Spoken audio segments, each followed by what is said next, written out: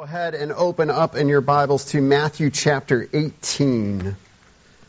Matthew chapter 18, we will be in verses 1 through 14 this morning. I said earlier that the disciples asked Jesus a question of greatness. Who is the greatest? That's how the passage starts. I think I know how, was it Muhammad Ali would answer that? Wasn't he the greatest of all time? You know, the history is really full of people who were great in many different ways. And I think we need to ask ourselves, what does it really mean to be great?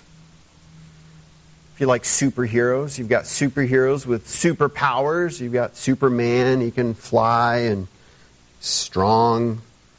I think he shoots lasers out of his eyes. It's pretty great. Spider-Man can swing around on webs. That's pretty great. Moms can raise children. I'd say that's pretty great. It's a superpower right there. You know, you've got people with great artistic ability. People like Van Gogh, Monet. You've got people with great political power, influence, some of whom do great things for the world or for their country. What does it mean to be great? Jesus uses in this passage a child to teach his disciples what greatness truly is in his kingdom. And throughout this passage, this theme of a little one or a little child comes up again and again. In verse 2, he instructs his disciples they need to become like little children. In verse 5, he tells them they should welcome a little child in his name. In verse 6, he warns them against causing a little one to stumble. And then in verse 10, he says, see that you do not despise one of these little ones. So this is the theme that runs throughout this whole passage. Jesus, probably right there with a child in their midst, saying, look guys, look at this little one. This is what you need to be like. So let's look at exactly what he's talking about when he says we must be like a child, or we must become like children. And this statement that they need to become like a child is in response to a question. A question that on one hand is kind of innocent, on the other hand is kind of arrogant. And his disciples say to him, who then is the greatest in the kingdom of heaven? Who then? Now, usually when somebody says something like that, it means based on what we're talking about or what's going on. We don't know exactly what was going on around this time. We know where Matthew put this. And so we need to look at what Matthew might be linking this with. In the beginning of chapter 17, we have the Transfiguration. Jesus, the Son of God, goes up on a mountain with 3 of his apostles. And he's transfigured before them. His deity shines through. His glory shines through. They see him for who he truly is. Lord God eternal. It's magnificent. They also see that Moses and Elijah appear with him. A little later in that chapter, Jesus again predicts for the second time his suffering, his death, and his resurrection. And so I wonder if that's what they're talking about. Okay, Jesus, you're obviously great. Some of them saw Moses and Elijah. Maybe they were thinking, well, they're pretty great. Maybe they're thinking, okay, Jesus, you're saying you're going to die, so what's going to happen after that? Like, who's in charge? Maybe those are some of the thoughts that are going on in their minds. It's possible that this was an innocent question. Jesus, we want to do the best we can for you. We want to live up to what you want for us. How do we do that? What does it mean to be great in your kingdom? It's also possible that there's kind of a sinful posturing going on here. Jesus, can you pick one of us? Can you just tell us which one of the 12 is better than the rest? Who's the greatest? I think underneath all of this is a basic assumption. An assumption that the goal is greatness. That there's a scorecard, a checklist. And if I could just do this, and then do this, and well, maybe that one's too hard, but I'll do this one, And if I could do more than that guy over there, I'm going to be pretty awesome. And Jesus is going to look at me and say, I'm great. There's a false assumption that greatness is the goal. And so Jesus in verses 2 through 4, he calls a child. He called a little child to him and placed the child among them. And he said, truly I tell you, unless you change and become like little children, you will never enter the kingdom of heaven. Therefore, whoever takes the lowly position of this child is the greatest in the kingdom of heaven. See, they're looking at greatness in the world's eyes, and they're trying to say, Jesus, now answer this question on these terms. And Jesus says, I reject your terms completely. Let's try new terms. And he brings a child and he says, you need to be like this child. And he starts by saying, unless you change. And that's where I think that there's something a bit more sinful about their question. I don't think it's just honest questioning. I think he's identifying there's something wrong with their question. And he's saying, guys, you need to change. Fundamentally, the way you're thinking and what's going on in your heart, you need to change and you need to become like little children. Now, I think we need to be careful here. It's always important to let Scripture define what Scripture is saying. We take our modern mindset and we think, becoming like a child, we need to be innocent and we need to be pure. Absolutely, we can talk about a lot of other Scripture passages where we need to be innocent and we need to be pure. That's not what Jesus is talking about here. In verse 4, he talks about taking the lowly position of a child. And we need to enter into their culture, their mindset. You had kind of fathers and business owners and landowners. You had slaves as kind of the secondary in society, lower. And children were actually considered less important than the slaves until they came of age.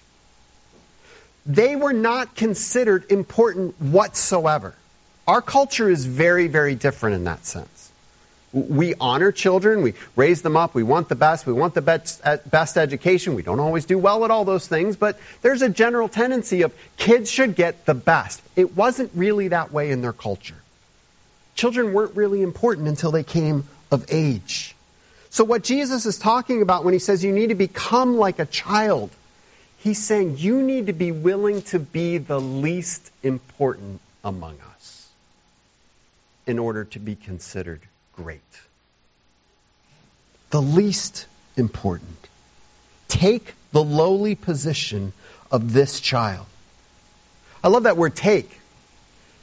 He's not saying be willing to suffer. Again, we can talk about that elsewhere. There are places in Scripture we have to suffer. That's true. That's not what he's talking about here. He's not, hey, sometimes you're going to be treated like a lowly servant and like a child. You just need to endure it. He's saying you need to seek this.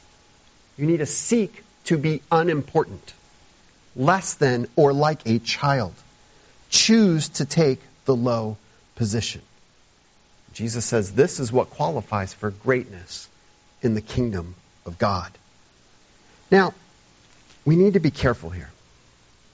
He's not telling them to write a new scorecard with new Christian gospel things on the scorecard and to try to take a new score to try to be good for Jesus. It's so easy to slip into that. I used to try to be popular in the world and powerful and rich and famous or whatever it was. Now I'm going to try to be great for Jesus. Jesus is saying, throw the scorecard away. Be like the child. Followers of Jesus Christ are to be like children. And I want you to remember that because as we move through this passage, we need to hold on to that idea. When he says become like a little child now, he's not actually any longer talking about the child. He's talking about followers of Jesus Christ. Throughout the rest of this passage, when he says, be like little children, he is referring to his disciples, the way they should be. In fact, he's going to say that in a couple more verses. He'll clarify, verse 6, if anyone causes one of these little ones, and he clarifies, those who believe in me. Because I see so many people misinterpret this passage just saying, We need to be careful. We need to reach out to the children. We need to love the children. We need to be gracious to the children. Absolutely. Please don't go home and say, Pastor said we don't have to care about children. Not saying that. Again, we can go to so many other places. We can talk about caring for children, caring for the poor, caring for the oppressed. Certainly there are applications in other passages. That's not Jesus' point here.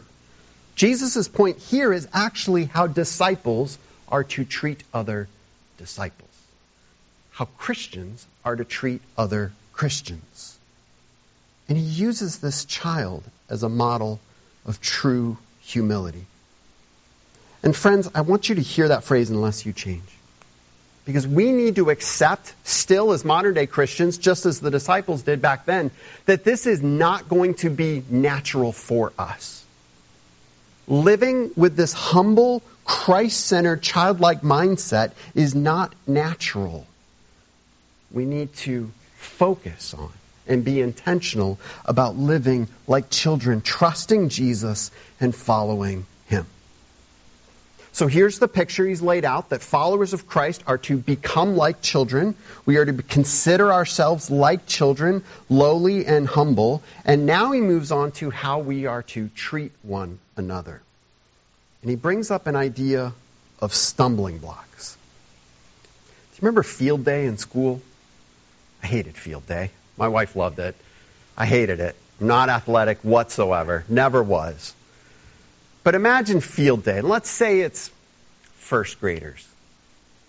And they're lined up for the 100-yard dash, right? They're out in a fresh mowed field. There's butterflies flitting around. Birds are singing.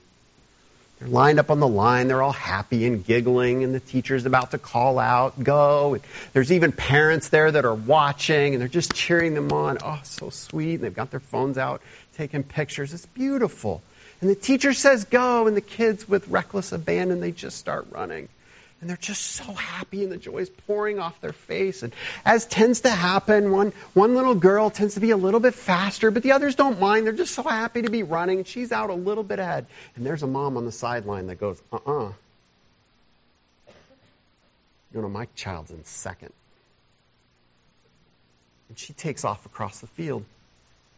She walks up to that little girl that's in first place and just cracks her in the knee. And that little girl, boom, and falls on her face, and she's got mud all over. And you should be horrified right now. I can't believe the pastor just said that. Right? Right, that's right. That's what happened to me. It's a personal experience. No. Now, I hope, my intention right there in that moment was to make you uncomfortable. Like, how could you say that? That's so horrific. That's exactly what Jesus is saying here. Hold on to that horror and that feeling of how could you say that? Because that's what Jesus is saying here. Let's start with verse 5. He says, and whoever welcomes one such child in my name welcomes me. So again, this idea of welcoming little children, he's talking about welcoming followers of Christ. And he's saying, as you look at other followers of Christ, don't think, oh man, that guy wrote 5 books. Or that person is so holy, they give so much money to the church, and they're so amazing and powerful. That's not how we are to look at other followers of Jesus Christ. We should look at the most humble among us and say, come on, welcome. Let's follow Christ together. It's a complete change of priorities. It's so easy for the world's standards to creep into our relationships with one another. It happens without us even realizing it.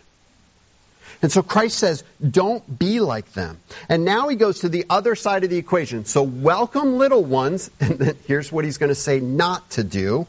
If anyone causes one of these little ones, those who believe in me, to stumble, it would be better for them to have a large millstone hung around their neck and to be drowned in the depths of the sea. Jesus had a real gift to be encouraging at times. And he did. And there is an encouragement here. This is how much Jesus loves his little ones. He's not willing for anybody else to come along and trip them up. And he takes that so seriously. And it could be a fellow little ones. It could be another follower of Christ, that we look at somebody else and we say, I can't believe they have that, or they're doing that, and we start gossiping about them, and we start turning people against them, or we say mean, hurtful, hateful things to them. It could also be somebody outside the church. I think what Jesus is talking about here could equally apply to the world, and Jesus is saying, don't cause one of my little ones to stumble. And the penalty, he says, is for a millstone to be hung around their neck and to be drowned in the depths of the sea.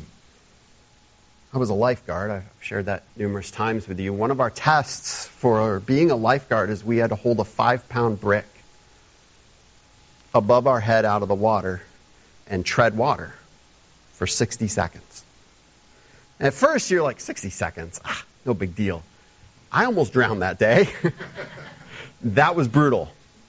There was another time we had to tread water for 5 minutes. That was actually a piece of cake. Holding a 5-pound brick over my head was really, really hard.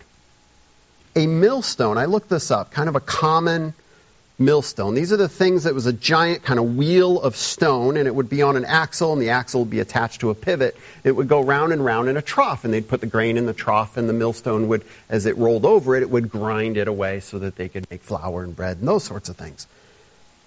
That would usually be pulled by a donkey. Common millstone. About 3,000 pounds. That's the size of like a mid-range car, if I'm not mistaken. So if we put this in today's terms, he's like, take a Camry and tie it around their neck and throw it into the ocean. Let's see how they can swim then. That's how serious Jesus is about causing a little one to stumble. Now, what does he mean by stumble? We've seen this word before. It's a stumbling block.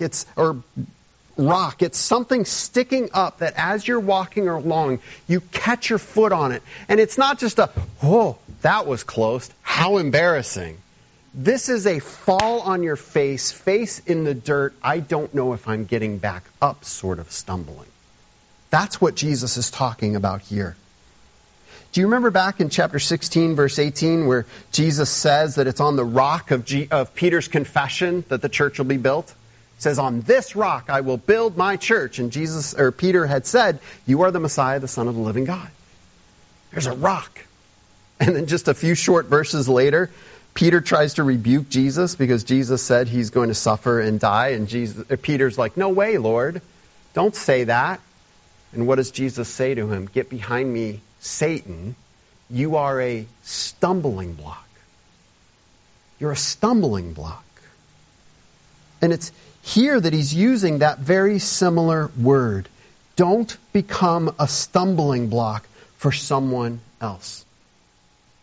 Now, we need to be careful here. This is not talking about causing offense, getting somebody upset, rubbing them the wrong way. That's not what Jesus is talking about.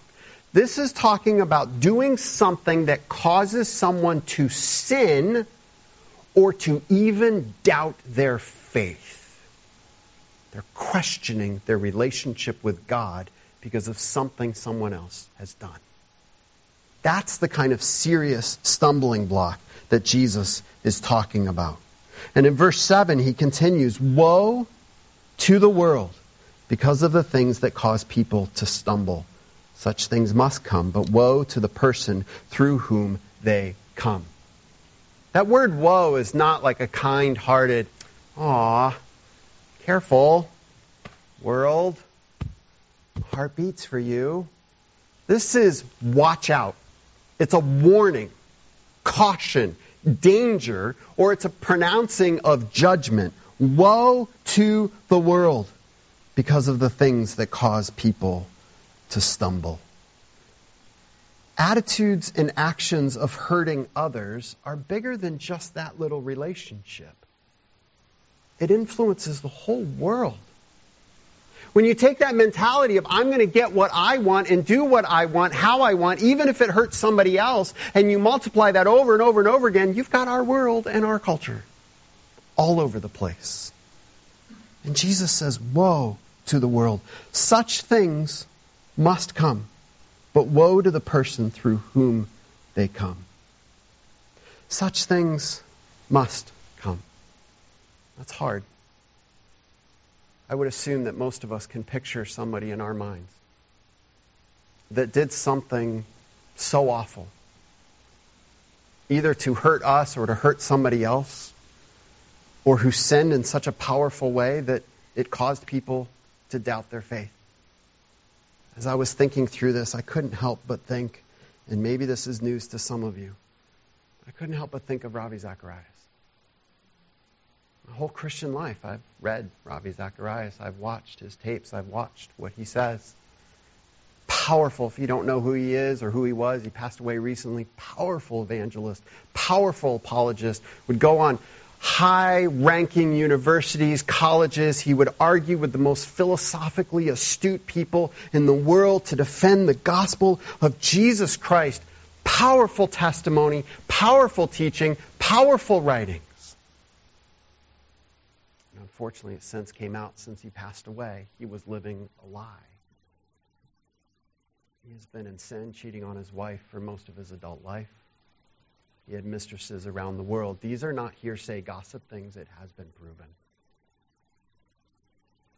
You know, there's some people and some books, some authors that you know they're sinners.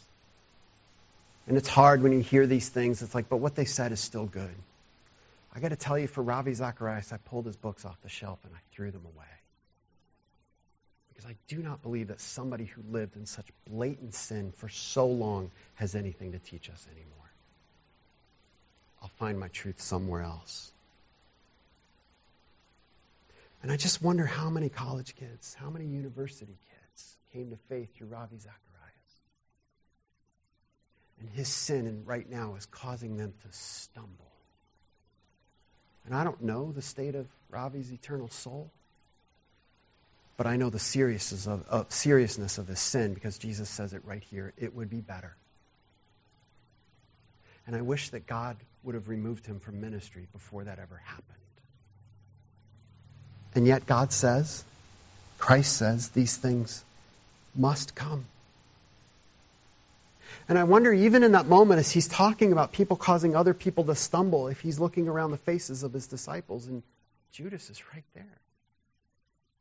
These things must come. It's hard. It's hard to know that followers of Christ will at times do things that are so horrific to cause others to stumble, to fall into sin, and even to doubt their faith. That's hard. But we need to understand that Jesus is still sovereign over those things. And his plans continue.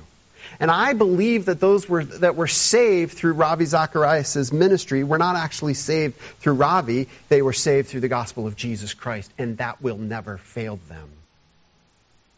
And I pray that each one of us can hold on to those things when we go through times of seeing someone hurt us or even tempt us into sin, to say, I am clinging to Jesus Christ. And we need to know, and I know this sounds harsh, but there's also comfort.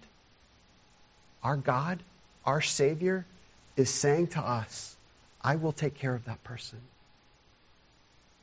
I will judge them. I will hold them accountable. You keep trusting. You keep following Christ. Woe to the world because of the things that cause people to stumble. But now Jesus takes it from those people out there, or maybe those people out there in the world that we want to cast aspersions on, and he makes it really personal. Look at verses 8 and 9. If your hand or foot causes you to stumble, cut it off and throw it away. See, sometimes what causes us to stumble is not somebody else. Sometimes it's us. Our sin, our sinful nature, our habits. If your hand or foot causes you to stumble, cut it off and throw it away. It is better for you to enter life maimed or crippled than to have 2 hands or feet and be thrown into eternal fire. And if your eye causes you to stumble, gouge it out and throw it away. It is better for you to enter life with 1 eye than to have 2 eyes and be thrown into the fire of hell. You know, we've heard these words before, if you remember. Back in Matthew chapter 5 on the Sermon on the Mount, Jesus is talking about how the kingdom of God grows within us. It starts with our hearts. It's not just a list of rules and actions we need to do. It has to start with our heart. And there he talks about dealing with lust, and he used the exact same picture. If your hand is causing you to sin, cut it off, throw it away. And we talked there, and I'll bring it up here. He's not actually saying literally cut off your hand and throw it away, because the truth is that wouldn't do any good. He's using a typical Jewish way of teaching, which is hyperbole, exaggerating to make a point. And the point is, sin is serious and must be taken seriously. We must deal with it seriously, and we must take those things that are tempting us to sin out of our lives. Remove them. If the computer's causing you to stumble, get it out. Get rid of the phone. Give it to somebody else. Be held accountable. Take sin seriously. And the fact that he links this with verse 6, causing one of these little ones to stumble, Jesus is saying that our sin, or the sin of a fellow believer, can cause others to stumble, and we need to take it seriously. We were all deeply offended, I hope, by the image of a mom running across the field and clobbering somebody in the kneecap so that her child can win field day, right? Hopefully, if you weren't deeply offended by that, please contact me. We need to talk. But how often are we the mom? How often are we're the one hurting somebody else? How often are we the one tripping ourselves up and saying it's no big deal? It's just a little sin. And here's Jesus, and in a moment he's going to change the picture to being a shepherd. Here's our great parent, our great shepherd, our great God. And he's saying, stop hurting each other that way. Be careful and take sin seriously. Greatness among followers of Christ is replaced with being welcoming to even the most lowly, the most humble, seemingly insignificant in the eyes of this world. But to know that we have something so far greater in common with them through Jesus Christ. We are all to be little ones of Christ. And we need to be very careful not to cause other little ones to stumble.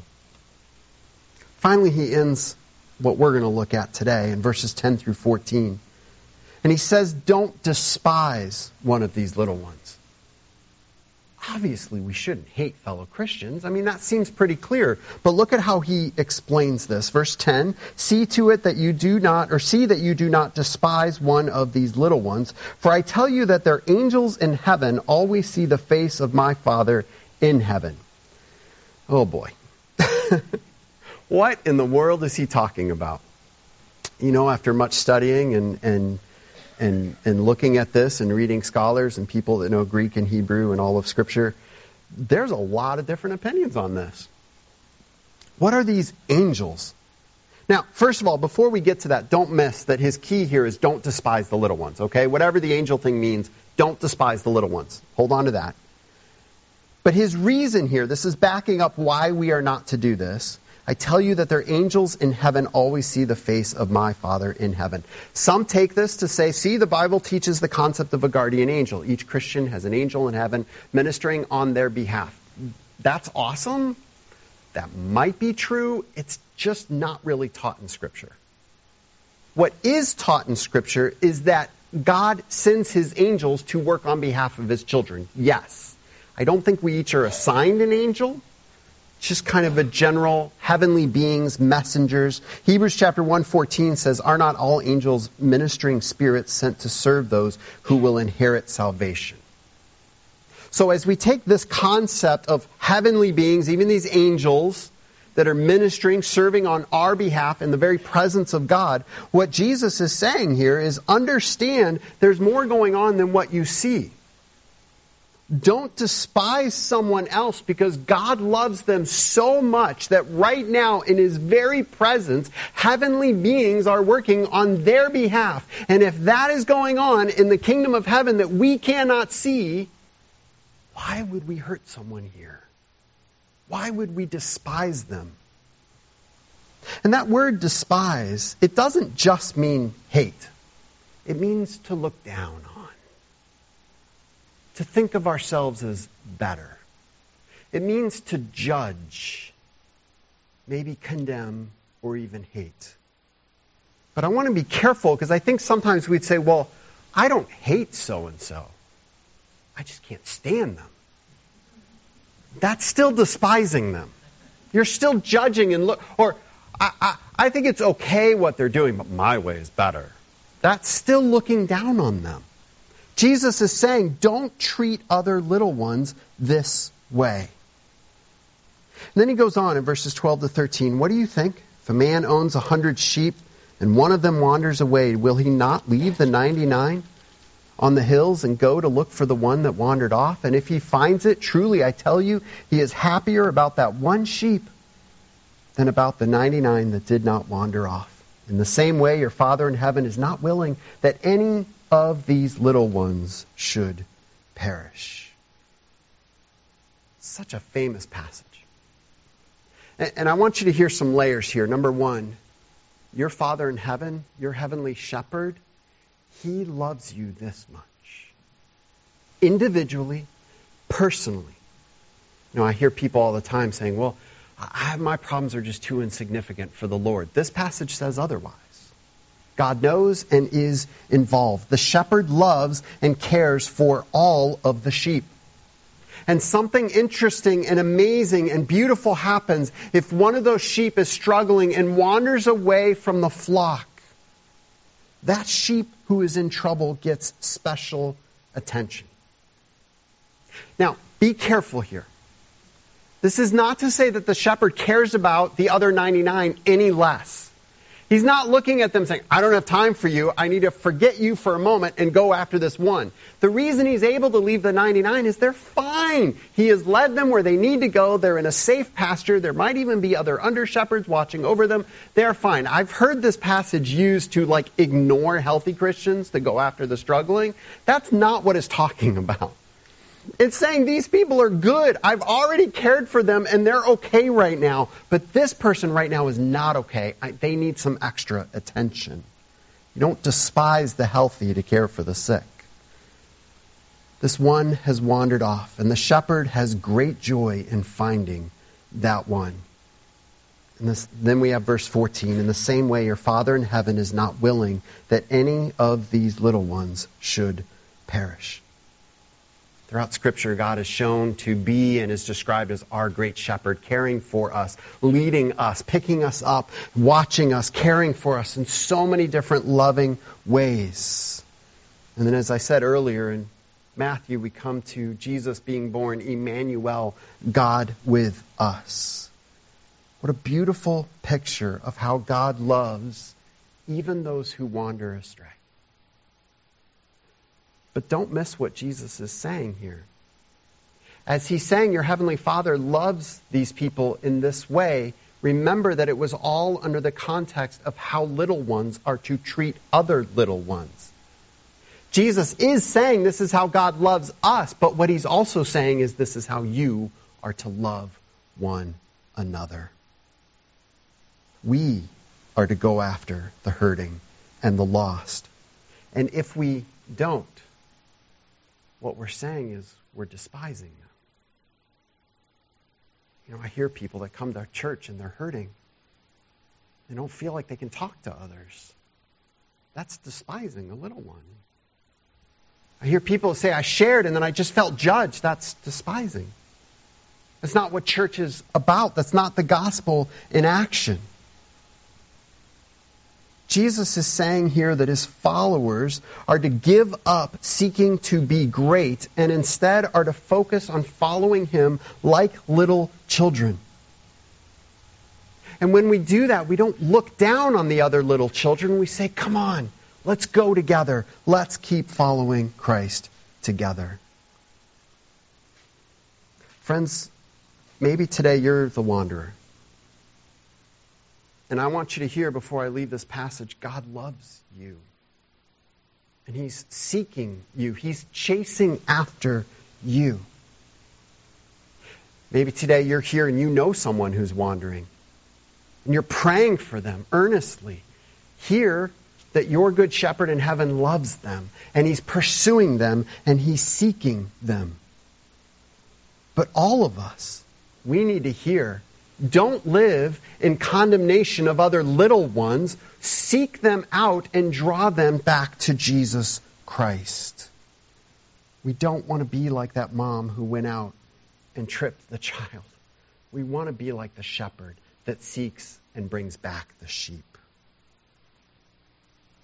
Jesus is going to continue in the rest of this chapter, and we'll look at it next week, with how followers of Christ should treat one another. And he's going to move on to dealing with sin in the church, because that's part of this picture as well. But I want to leave you today with this call to be like a child. Don't buy into this world's picture of greatness. And understand that if we don't pause and allow Scripture to saturate our thinking, we will buy into that picture of greatness without even realizing it. And that's why I love that song, Be Thou My Vision. Change the way I think and the way I evaluate things, Father. Jesus is turning the ideas of this world upside down. Instead of seeking greatness, we are to seek to be like a child. Let's pray. Heavenly Father, I believe we all need to admit that we get this wrong so often.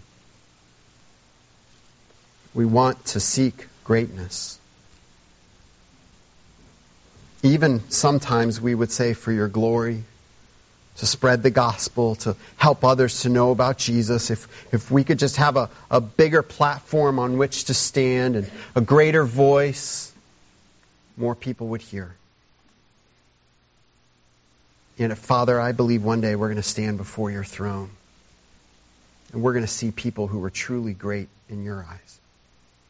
People that the rest of the world would have looked over. Because they were humble and they were quiet. And they didn't try to be significant or important. They just tried to follow you and to bring others along to do the same. And I pray, Father, that would be the characteristic of each one of us. That we would change and be like a child and follow Jesus. In whose name we pray. Amen.